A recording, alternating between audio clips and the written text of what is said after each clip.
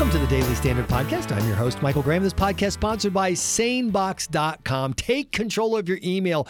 Dig out from that bazillion emails in your email box you never get through with sanebox.com. I will explain all the details coming up. But speaking of details, Jenna Lifitz has a great post at the Weekly Standard today about details we're discovering about the Iran non-hostage swap of non-hostage.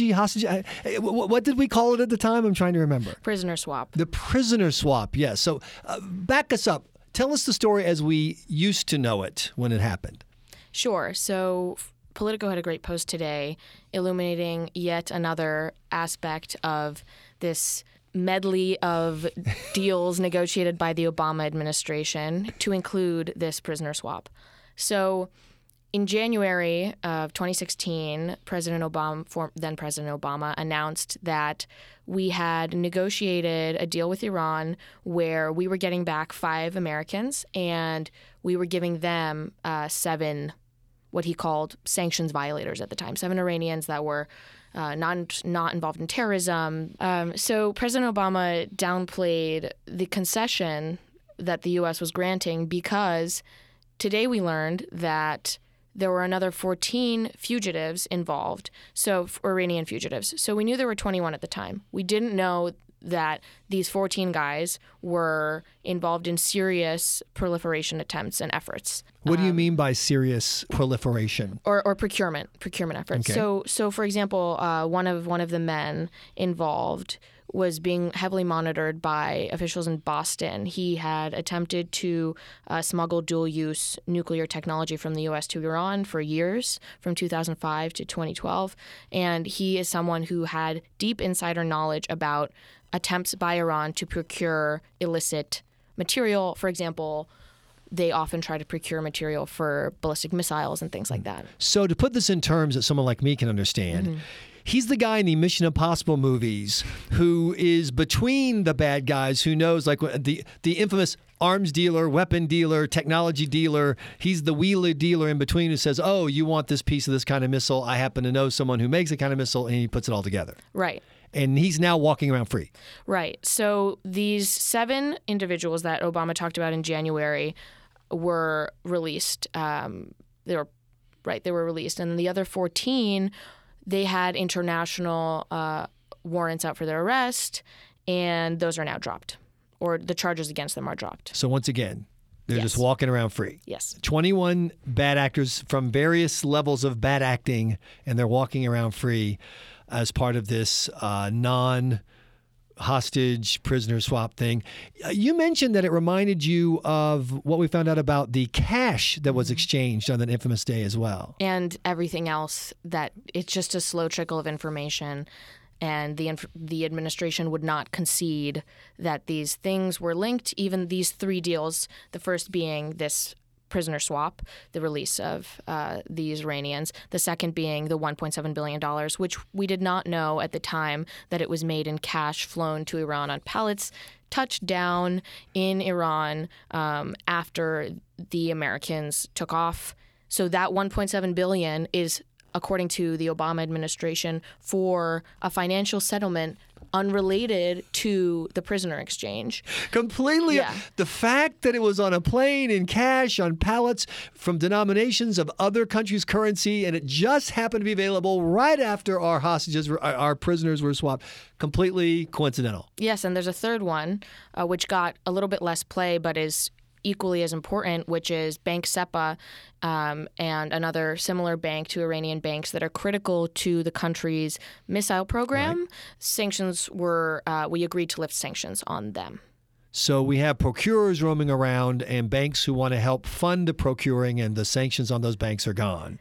Yes. And those banks now have $1.7 billion of our money with which to do procuring. In cash. But it has nothing to do with us. Jenna Lifitz, hold that thought, because I've got a question for you about a theory that I've been working on for a while. First, I got to do a shout out to our sponsor, sanebox.com. How many emails do you have in your inbox right now? 100? 1,000? 20,000? If your email is anything like mine used to be, the answer is way too many. But even though I knew I wanted to do something about it, I didn't know how. I was afraid of missing important emails if I just went through and started randomly deleting them. But there were too many for me to go through one at a time. Then I discovered the secret to reaching inbox zero and taking back my email sanity. It's called sanebox.com. Sanebox sorts through your email, moves all the trivial stuff to a different folder, so the only messages when you look in your inbox are the messages you want to see there.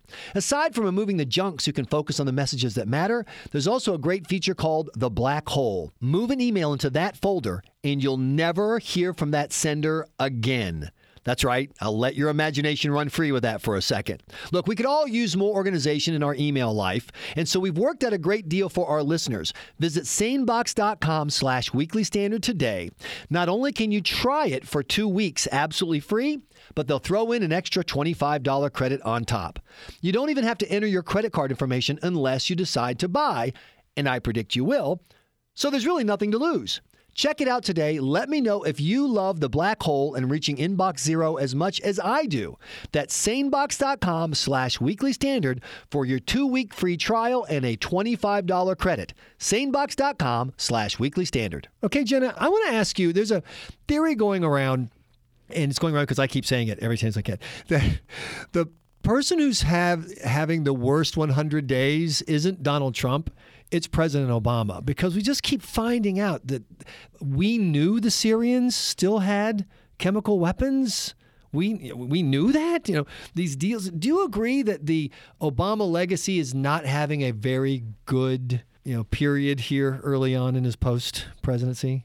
I think that the public trust in the statements that the Obama administration made, especially as they relate to Iran, the nuclear deal, the concessions that they made at the time in secret, the public trust is really decreasing. And to the point where you could draw a comparison with what happened with Chairman Nunes a few weeks ago, or was it 2 months ago? It's all in Trump's world, time doesn't move at the same speed. So, yeah. but so they made these claims that on the surface they could claim to be true, but I'm talking about the Obama administration. Sure. In the end, they didn't give the full account. Right. So the holistic picture ends up looking like a total deception of the attempt to deceive the public in order to secure this deal and secure their legacy, say that they got rid of the nuclear weapons, Iran can't get nuclear weapons. Sure. But in the end, I mean, who do you trust? Right. And we gave them so much, and the administration didn't say the extent to which we were giving them all these concessions. And our Weekly Standard colleague, Lee Smith, insists that if you follow any Obama-era foreign policy story from the second term back to its root, it goes back to the Iran deal. Whether it's letting Russia push around in Ukraine without getting aggressive, et cetera, that the goal was so much, we have to make the Iran deal happen, that everything else fell away. Do the things we're finding out now tend to back up that theory? Absolutely. And I think it's going to be a continuous trickle of revelations, because if you think about it, we still don't know whether the 3 things I listed before, the prisoner swap, the bank SAPA, and the $1.7 billion, whether that was the full extent of what Iran got. There could have been more nuclear concessions. There were side agreements that we still don't even have full access to because they're locked away in secure facilities on the Hill. And to be brutally cynical about it, you could argue that there are dead people in Syria now because we wouldn't do what President Trump showed we could have done at any point. We could have delivered a setback against Assad's willingness to use chemical weapons with a missile strike. We never made the missile strike, and many people think the reason we didn't take that next step was to keep the Iran deal in play. Iran backing up Assad. That's not a good legacy for a president to leave behind. Right. And I know that there are sources on the Hill and various think tanks in D.C. who are really hoping that Trump does what Obama would not do in terms of Iran as well, slap more sanctions on Iran for its non-nuclear activities, perhaps even designate the Islamic Revolutionary Guard Corps. And as it relates to this Politico article, allow the Justice Department to continue its investigations into Iranian procurement efforts because those were definitely delayed and slowed under Obama. And let's conclude with this, because I think it's an underreported story. People think about, do you have to stick with the Iran deal? We just had the announcement from the White House that Iran is maintaining its agreements on the nuclear part, we believe, et cetera. But there are so many other areas, whether it's ballistic missile testing and the other and backing terrorism. There's a lot the United States can do that doesn't even involve technically the Iran deal. Yes, Secretary Tillerson made that point last week, except he said that we should tie it all together. The reason the nuclear deal is deficient is because it doesn't address all of these other areas where Iran is expanding its influence, and it sunsets. It ends in 8 or 10 or 13 years.